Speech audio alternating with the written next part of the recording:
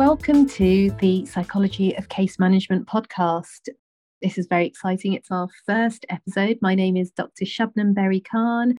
I'm the Director of PsychWorks Associates and SBK Case Management, making me a clinical psychologist and a case manager, exclusively in the personal injury world.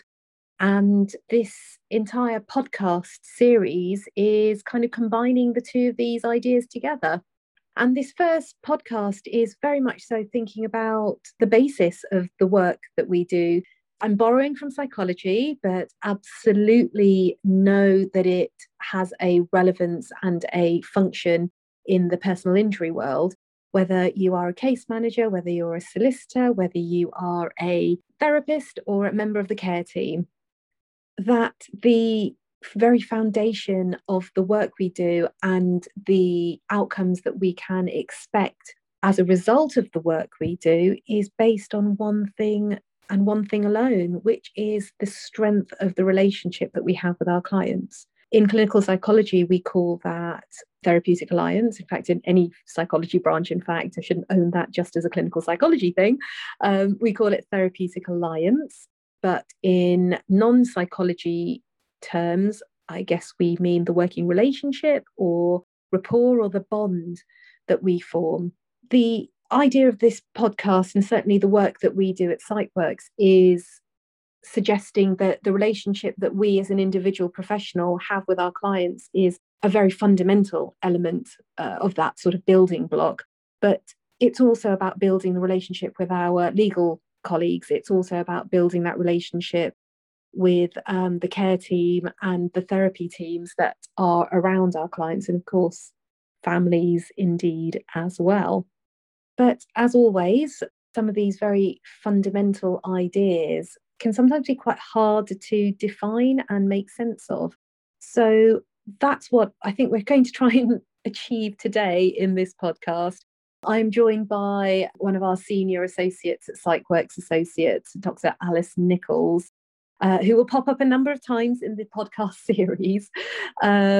She's very experienced with a number of different areas and has dedicated a lot of her clinical work to working with personal injury clients. So she feels like a very good person to talk and unpick some of these ideas with. So welcome, Dr. Alice Nicholls. Oh, hello. Thank you for having me. So Therapeutic Alliance sounds like a big word, doesn't it? And it's a real mouthful to say. But really what we mean is rapport, emotional bond, working relationship. Different professionals call it different things, but it's definitely there, isn't it, in every sort of professional relationship with our clients. Yeah, I think most of the MD team members will be taught some kind of this in their training, some kind of level of this when we talk about being client-centered, or we talk about, being able to have a working relationship with somebody. And I remember back in training just being taught the words of unconditional positive regard, and that being the foundation for one of the therapy styles that actually underpins most of modern day therapy, which is person-centered counselling, like actually very, very basic, like listening skills and coming alongside people. That's always been the foundation of therapy, but I think it's the foundation of any positive working relationship. Yeah, I think that's a really interesting point. We're not suggesting that people ought to suddenly become counsellors, but there is something very human, I suppose, about being able to offer unconditional positive regard and to listen and to be client-centered, I suppose. Everyone wants to be sort of the center of their engagement as a client with you as a professional. And so in a way, it's almost an unspoken, unwritten rule, maybe. I don't know. Is that probably a bit too much to say? No, I think you've made a really important point there, because we all kind of know that the client's the center of what we're doing and why we're doing it. But it's very easy as professionals to go into a client's world with an agenda. So we've had a referral. We know what we think they need. We know what the case manager thinks they need, what the solicitor thinks they need. And we can go in there and actually want to just do it. We want to just treat them for PTSD, or we want to help them with their issues with staffing. And actually, that might not be what's going on in the client's mind at all. So actually, if we go in there with that agenda and with without sitting down and coming alongside them, working out what's important to them, we're automatically like setting up a relationship where we're not working with them, and they're not necessarily being heard from the get-go. So no, I think this has to be the foundation of everything that we do, is to come in and to build that relationship, that alliance, so they know that we're on the same side as them. Yeah, and I've got to say, when I put my psychology hat on, I'm totally with you, because the work we do has that built into it, almost as a sort of of ongoing theme. But when you're a case manager, certainly for me, I've really found that we can be so practical, goal focused. That the litigation process is going on, that has a timetable, that there are things that need to be done, that to spend the time, if you like, beyond the first few meetings, perhaps focusing on what is that rapport building or developing that emotional bond, can feel a bit like it gets in the way.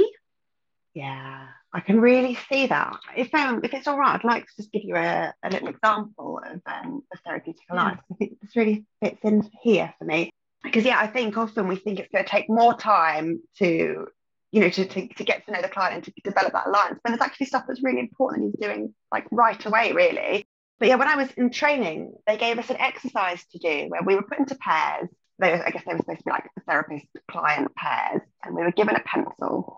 And we were told we needed to hold the pencil between us. So we each held up our index finger, and we held the pencil between our two index fingers. So my index finger and the other person's index finger. And we were then told to pick a space in the room that we wanted to go to, not to tell the other person where it was, but to try and get them to get there without letting the pencil drop. So you needed to both be exerting the similar levels of pressure on that pencil, otherwise it was going to drop. So obviously if you pull away from them, the pencil's going to drop. If they pull away from you, the pencil's going to drop. So there's a whole bunch of psychology trainees standing in this room with pencils between their fingers, and no one wants to move. So no one's going where they want to go because they're scared this pencil's going to drop. And then, of course, you might be thinking, actually, I'm going to try and get them to go over there. But if they try and go where they want to go and you try and go where you want to go, the pencil drops and you've lost your therapeutic relationship. And of course, over time, you figure out that actually, if you just go where they want to go, then at least they get where they want to go. But what I didn't really realise until it happened was actually once you do that and you go where they want to go, they're then very happy to go where you want to go because they've been where they needed to go. They've done it. And they've then actually got the time for you because you've gone with them. They'll then come back with you. And the pencil's not getting dropped. So, I mean, in this example, the pencil is the Therapeutic Alliance. And I think sometimes we go and see clients and actually there might be a really important case management task you need to do with them.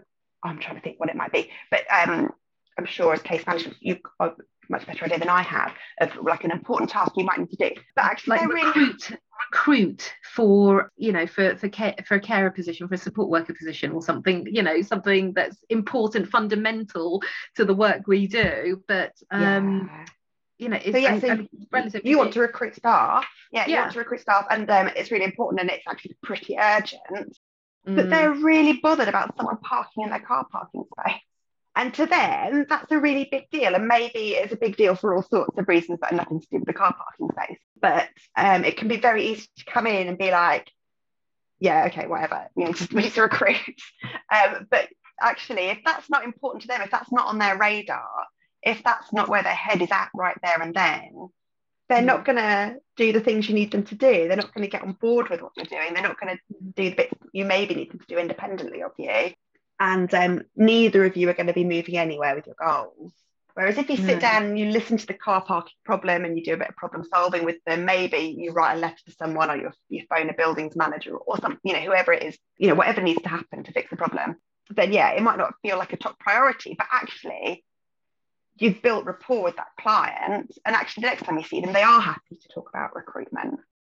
Yeah, it's really interesting when you were talking about the pencil analogy. I can really see how sometimes it feels a bit like paralysis between you and your client, that actually we don't know how to move forward because they have a position, I have a position, and we're unable to kind of move off the starting block even, or wherever we've stopped, in order to be able to do anything. So in some ways, I suppose, even if you're not doing the thing you as a professional think the client ought to be doing, doing whatever your client wants you to do first allows, paralysis possibly the worst position to be in.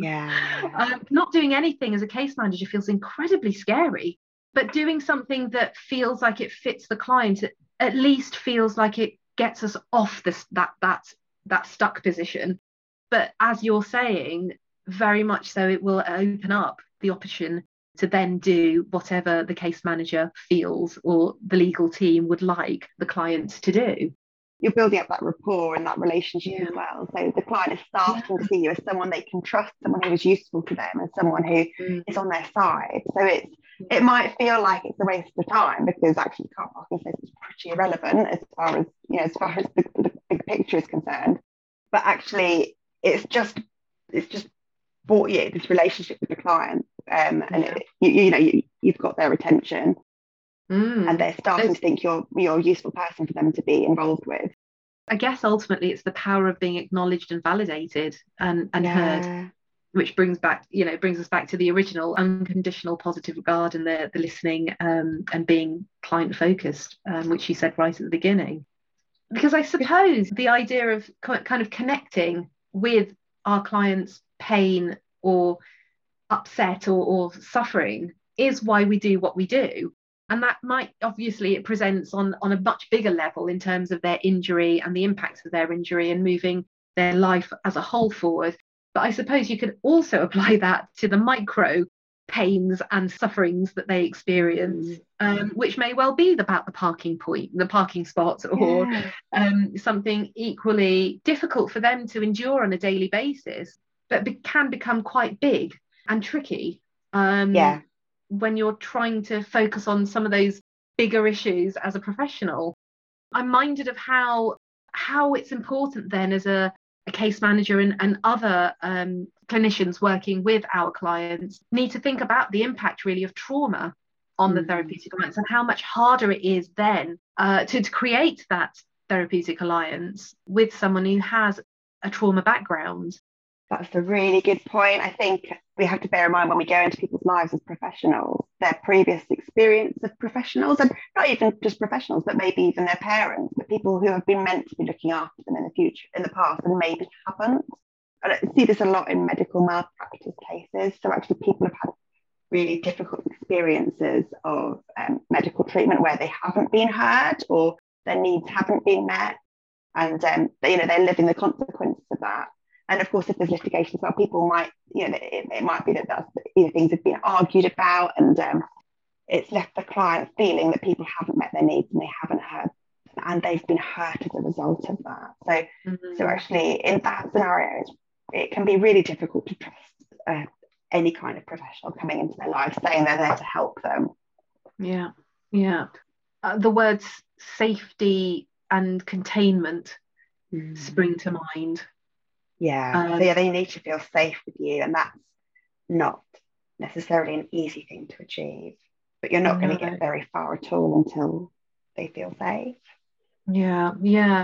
I kind of wonder if, and sometimes I hear other case managers talking about how it feels very difficult to follow the client because there's a sense of the client's emotional response to their situation in that moment being the reason for why we therefore can't move forward in a sort of goal-focused, litigation-focused way, and how that it can make a case manager feel sort of manipulated. And I suppose there is a fine line between feeling manipulated, and feeling like the emotions are driving the client perhaps in a way that or the work with the case manager in a way that isn't perhaps, I suppose, genuine to the situation, or there's something about it not being massively honest perhaps, and using it as a distraction. And I'm curious about how how a psychologist would advise a sort of case manager in that position who has a sort of sense of there's a lot of emotion here, but I'm not sure if by sitting here listening to all of it I'm building on a therapeutic alliance, or am I just being taken on a bit of a ride? Yeah, that's really tricky when those feelings get evoked in us, and it's really tricky. And it's I think when those feelings are evoked, it is really helpful to take it to supervision actually and just check it out and check what's coming from the client and what's coming from you. But I would say when clients evoke strong feelings in us, I would always try and think about what's being communicated in that. Are they communicating a need? Are they testing to see whether or not you are safe? Are they testing to see how you're going to react? And that can feel quite manipulative, but I think it's important to see it as a need being communicated. So they are communicating a need to test whether or not you're safe. They are communicating maybe that they don't feel safe, or that they have all these emotions. They'd like to see how you would manage them, whether you are someone who can contain the emotional stuff that they're bringing to the relationship. The biggest stuff. Yeah. So I think when something doesn't feel quite genuine, or it feels a bit misplaced, it's okay to notice that it doesn't feel quite genuine or quite all. But I would still let it play out and see what happens. I would take note, but bear in mind the client's vulnerability in that relationship, and actually how they might need to test out whether or not you're safe for them. I suppose in that sense, when you talk about genuine, and we talked about honesty, I suppose you as a professional, as a clinician, bring that to the table as well. This isn't just about, I think the Therapeutic Alliance, it is a two-way street in that sense. Like it only works best if you are yourself as a professional being genuine, being open and honest about the impact of the relationship on you. And that isn't to say that that there are no there's the professionalism is lost in any way, but I just mean actually it feels like we're not able to move. I don't feel like we've been moving forward the last few sessions, or I know we've been talking about X, Y, and Z, but I'm very mindful that we do need to think about also A, B, and C. And there is space within the Therapeutic Alliance, I guess I'm trying to say, where you bring your needs, professional needs, to the table as well, and that's okay. And actually it's actually really important to name that sometimes. And actually you could say that about what you're feeling in the room as well. You could say, I'm noticing a lot of feelings in the room right now, and I'm wondering what's going on. I'm wondering what's going on for you, and I'm aware that I've got this agenda, and I've got all these things that I need to do, or that I think I need to do, or that are on the timetable of things that need doing. And I wonder how that feels for you. Does that, what's your experience of this list that we've got, or this task at hand? How does it feel that I'm coming in here and I'm asking you to do all this stuff? And actually naming it like that can open up, it kind of gives them permission to say what the problem is with it, or where they're at and why they're struggling with it. It makes me think about a little bit about sort of the idea of being values led. For not just the client obviously, but for you as a professional as well, that it kind of brings you back to the kind of that your basic needs, I suppose, as a in this relationship. And what are we kind of, it allows us then to be able to focus on what the goal is. What are we trying to aim at together? We have these different experiences and these different elements that we're bringing together, dumping it sort of on this table that we call the Therapeutic Alliance, or the therapeutic space. And what sense are we going to make out of all of this to also get us to a shared goal end point? That's really nice to be really transparent about what your agenda is, and actually allow the client space to bring their agenda as well. Say, what do you want to sort out? These are the things that I think need to be sorted out. What do you think, and what do you think needs to be sorted out? Just being crystal clear about why it is you're there, and allowing them to be, I guess, equally crystal clear about what it is that they want from you, because they might not be the same, but actually if it's out there, you can start to collaborate on what you're both able to do for each other. Yes, collaboration. That's a word we haven't used, but feels exactly what the whole Therapeutic Alliance is about. It's a collaborative effort. And thinking about safety as well, actually Yeah. you're telling them what to expect from you. And I think that's a really important thing. If someone doesn't feel very safe, you can say, this is my role, this is what my plan is, this is what I'd like to do with you. And this is kind of what you can expect from me. Actually, something we were speaking about earlier today, I think the clients needing to know that what you're doing for them is because you want to help them. So framing everything in terms of how it's going to be helpful for them and how you want to help them, rather than because the solicitor says we have to do this, this, and this. It's very easy to kind of make it all external stuff that needs to happen to the client, but actually being really clear about the rationale and making it because it's in the client's best interest, and because actually you've got a genuine compassion for the client and their situation. That's also like a kind of narrative that needs to develop to help them to feel safe and contained in the relationship. Yeah, absolutely. And I suppose the sort of cultural, religious factors and experiences would need to come in that would come under that same sort of umbrella, wouldn't it?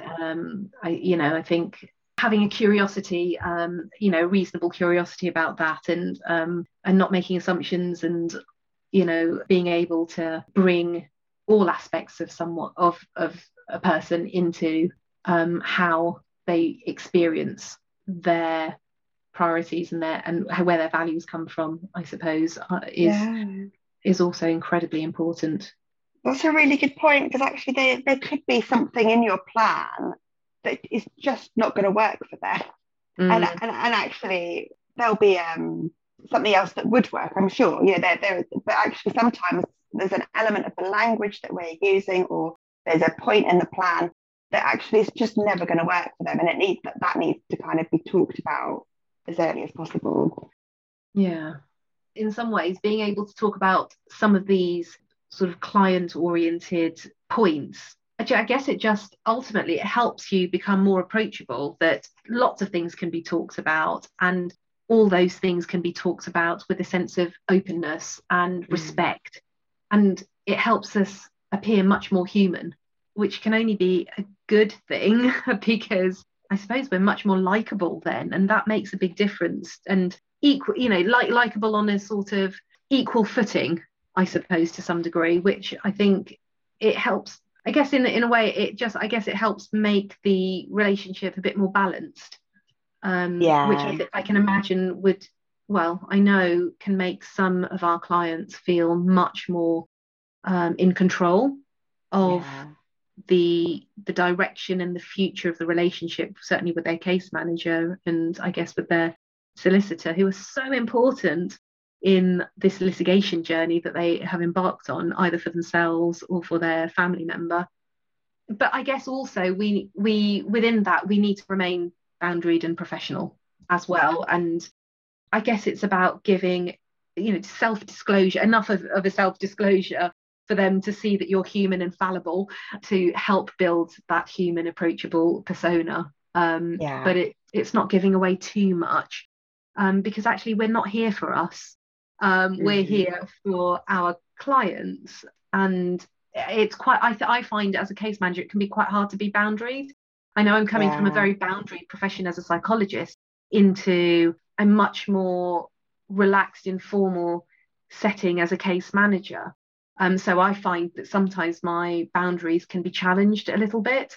I think it's about knowing where that is for me without impacting negatively on the Therapeutic Alliance. And I've had to really work at that over time. And I think I've got a balance that allows me to maintain a good relationship now. And it's different for each person, I do appreciate. But I think it is worth investing the time into thinking about that, because we all come from different, as case managers, and we do come from very different clinical backgrounds. And so where our boundaries are, and what we understand as professionalism, might feel very different when we're practicing as case managers. But that's all part and parcel of the development of that Therapeutic Alliance. Yeah, and I agree. There's something about actually sharing a little bit to make yourself, human and relatable, but not enough that the client is worrying about you or thinking about your needs in the relationship. No. I mean, other than the professional, like, these are the jobs I've been told I need to do kind of needs. Yeah. But no, you want them to be absolutely central. And I think the thing I always think about is that they don't have to worry about your needs. Because I guess if you give them any kind of level of information, it's going to then make them think, oh, I wonder what's that like for her, because I know she's got a toddler or something like that. Depending on the scenario, you don't want them to be worrying about you or holding you in mind, but you want them to know that you're human and that, you get what it is to be human. And you don't want to appear perfect either, because that's not relatable. There's nothing more off-putting than a perfect person, a perfect seeming person. No, exactly. The Therapeutic Alliance for me is definitely one that I feel probably can be summed up as an emotional relationship, that the stronger or the greater the Therapeutic Alliance, the more likely it is that you're going to achieve better outcomes. And it's the strength of the Therapeutic Alliance is a better predictor of those outcomes than whatever tool we do or don't use, or whatever goal we focus on first or second. At the end of the day, it will be overall a more positive experience and with positive outcomes for our clients and for us. I think, holding us within that relationship, the other part of that half, the other half of that bond, it's likely to be protective to us as case managers as well, that we're going to feel like this is a client where when the telephone rings, I'm not going to go, oh God, no, not them again. It's probably going to be met with a lot more positivity and perhaps even, oh, it's lovely to hear from that person, perhaps. The relationship is going to be more sustainable and is going to be able to handle any bumps that come along, inevitably will come along with the journey, particularly in litigation, and any clumsiness. I think that's the other bit that I feel it can do. It can help tolerate if I say something clumsily. And certainly there have been times where I've said things clumsily to clients that I have a good relationship with, and they've just forgiven it. Whereas the clients that I struggle with, I think, oh, crikey, this could be the make or break, because I haven't quite got it right with them yet. But it's a work in progress. That's the other thing I feel about Therapeutic Alliance. It's not something that you just do and then you can say, right, I've done it.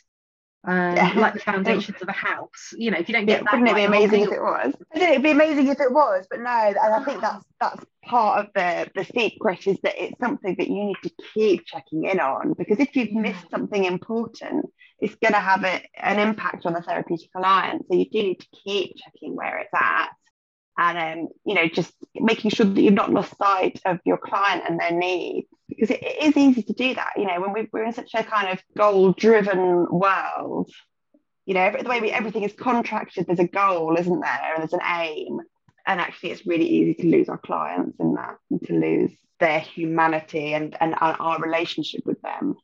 Absolutely. And ourselves in that, I suppose. To think of it as a reflective experience as much as a sort of a relationship that we're building specifically for our clients, with them and for them, but actually it's with us and for us as well, because we want to achieve things with them, for them.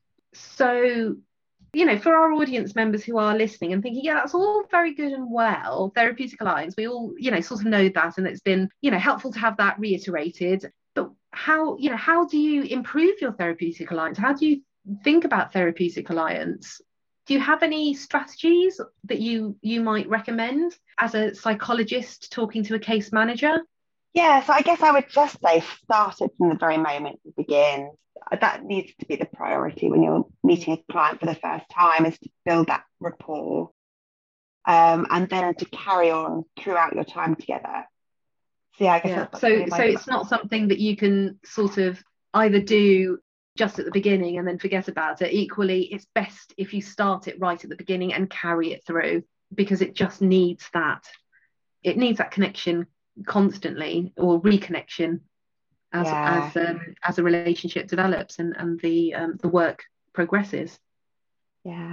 And then I guess I would periodically then ask yourself, like, I guess as part of that, check in with the relationship. And you can do that by asking yourself, do you feel at ease with this client? Do you feel comfortable with this client? Do you feel like you can ask them about a difficult topic? Do you feel like you can ask them about why they're struggling with something in their rehab? Or does it feel like there's a barrier there? Does it feel like actually there's things that can't be talked about in the relationship? And it might be that you actually ask them about that. You actually say what's working well in the relationship. So actually, I've noticed we're doing really well on this part of our work together, and that's going well. Why is this easy for us? Why is this going so well? And then I've also noticed there's this other part of our goals that we're just not really making any progress with, and we feel really stuck. And I wonder what's going on there. So you can actually ask them about it. And you can ask it in terms of the goals and the things that you're working on, but you could actually you could also ask them more directly about the relationship. So actually, when do you find it difficult working together? What's going on then, and what needs to change? What could I do differently that would make it easier for you? Are they coming to you with their problems? Is another really nice measure. If they're coming to you and saying, I've got this problem, maybe with parking space, but maybe something else. If they're coming to you with the problem, it shows that they trust you and that they're finding you helpful. Yeah, no, it's really helpful questions actually to ask ourselves, because that again brings in the reflective element, which is something I always try and I tend to harp on about. Don't try to, I just do. But one thing I liked about that point was that actually it's worth asking those questions even when things are going well, because that is a massive clue into what works. It doesn't have to be a question, the set of questions that you ask yourself when things are not going well. It can be sometimes harder to identify that, and it's hard to ask those questions when things are a bit rubbish with your clients at times, and you're thinking, God, I really just don't want to even answer the simple questions, let alone the complex ones like what's working or what can make this better. That's a really nice remember point. a time when you liked me once upon a time, what was good about and actually that's a really lovely conversation to have when things are going well, isn't it? Say, we totally nailed that. What made that work for you? And actually everyone's having quite a nice conversation then, aren't they? It's a really lovely point. Good. Okay, brill. But because there are times where it's all going to go a bit wrong. And that's okay. I guess that's a good final point, is that when things go wrong, that's not actually necessarily a bad thing, because actually we can then show them that actually we can repair the relationships. If we make a mistake, and we can then go in and apologize and say, I'm really sorry I did that, and or I'm sorry that didn't go the way I hoped it was going to go, and I'm sorry if that's made things more difficult for you in the short term, or if that was distressing or anxiety provoking for you. You're modeling that it's okay to get things wrong, and that the relationship can survive that. So they can make a mistake, they can ask a question that feels a bit risky, and actually even if they get it wrong, you are going to tolerate that. The relationship has the strength to tolerate people doing things maybe they weren't quite right, or were a bit misjudged, and you won't hold it against each other. And actually we know that relationships where there is rupture and repair are stronger because of that, because they are tested and people feel confident that they can withstand the test. If we only get on with someone and we've only ever had nice times with them, and we've only ever done exactly what the other person wants, there's this real kind of fear that actually if we were to take a step away from that, and we weren't to give the other person exactly what they wanted, that it might all come crumbling down. And we don't know that for sure, but that's the risk. So it's really important that they know it's okay to make mistakes, and that actually the relationship will survive. That feels like it would extend beyond the professional client relationship. Absolutely. Personal relationships, romantic, whatever, partner relationships, children, anything. It's that's crucial, isn't it? Rupture and repair. That's how it goes in order to progress, I guess, because it can't always be hunky-dory, it can't always be fine. And that's brilliant. So thank you so much for those 3 strategies. I think they feel very, from a case management perspective, really helpful to think about starting from the beginning and being continuous with it, because that will help build that more sustainable relationships as you go along. And asking yourself those questions, how comfortable am I, and what's working, what's not working. Will my client be able to come to me with a problem? That's a sample of some of the questions that you suggested. And the rupture and repair idea. It's okay to have to repair a relationship that needs it. I can think of one client experience that I had probably about 4 years ago, and it was a tricky situation, and I think Mum described it as me betraying her, because I talked to her about, which is a big word, betrayal. I talked to her about having to think about how support workers might feel like calling the police if her son's behaviours are not better managed, which is something that I had been trying to think with her about. And she was really upset because she genuinely thought that the police would never do anything to her son because he has a brain injury. Unfortunately, it doesn't work like that, and that someone who presents with at-risk behaviours is someone who is seen as someone who presents with at-risk behaviours, and some protection is needed towards those people that those behaviours are being aimed at, even if that person is her as mum. I would say now my best client relationship is with that mum. It took a little while, I'm not going to pretend, and it wasn't comfortable and it wasn't easy. There was a time where I genuinely thought this may not improve, but I did stick at it. I did try and do that sort of little reflective analysis, and I did have a couple of conversations with her about it. But once the scab had become a scar rather than, too soon after.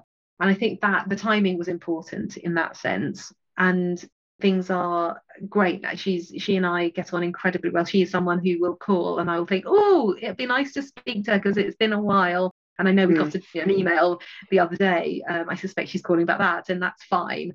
And it's lovely to be able to say that about a client relationship. But I know that that's not always the case with all my clients, unfortunately. But a good therapeutic alliance feels so lovely when you get it right, that it's totally worth investing in. I have to remember that, and I definitely do try and bring that into every trickier relationship that I have with some of my clients, that it is possible. It's a really nice point. It actually makes our job nicer too, doesn't it? It's it obviously makes things a lot better for the client, but it makes our jobs much less stressful and much nicer to go to. Yeah, absolutely. And I think longevity in my work for me is, it sounds a bit strange, but it's part of my business plan. It does not work. My business does not work well if I am not functioning well. And if there's anything I can do to make me feel less stressed and to be able to be firing on as many cylinders as possible for my clients, that's all good. That cannot be a bad thing. And I know it sounds like a strange thing to say, it's all part of my business plan, but the name of the game is keeping me sane as well in this stressful world. It needs to be sustainable, doesn't it? And if it's sustainable for you, then it means you're going to be able to show up and be there for your clients, isn't it? Yeah, absolutely. Oh, that's great. Thank you so much for your time and for your insight into the psychological ideas behind the Therapeutic Alliance, and for sharing some of those ideas. That's brilliant. Well, that takes us to the end of our first podcast. We hope you enjoyed it as much as we did, and we look forward to you tuning in again. Bye for now. Before you go, if you enjoyed the episode today, I'd really appreciate it if you could rate it on whatever platform you're listening on, and share and like on your social media profiles. Word of mouth is the best way for us to grow and to be a continuous resource for all. And if there's any topic you wish for us to cover, please drop us a line on our website. Thank you so much for all your support.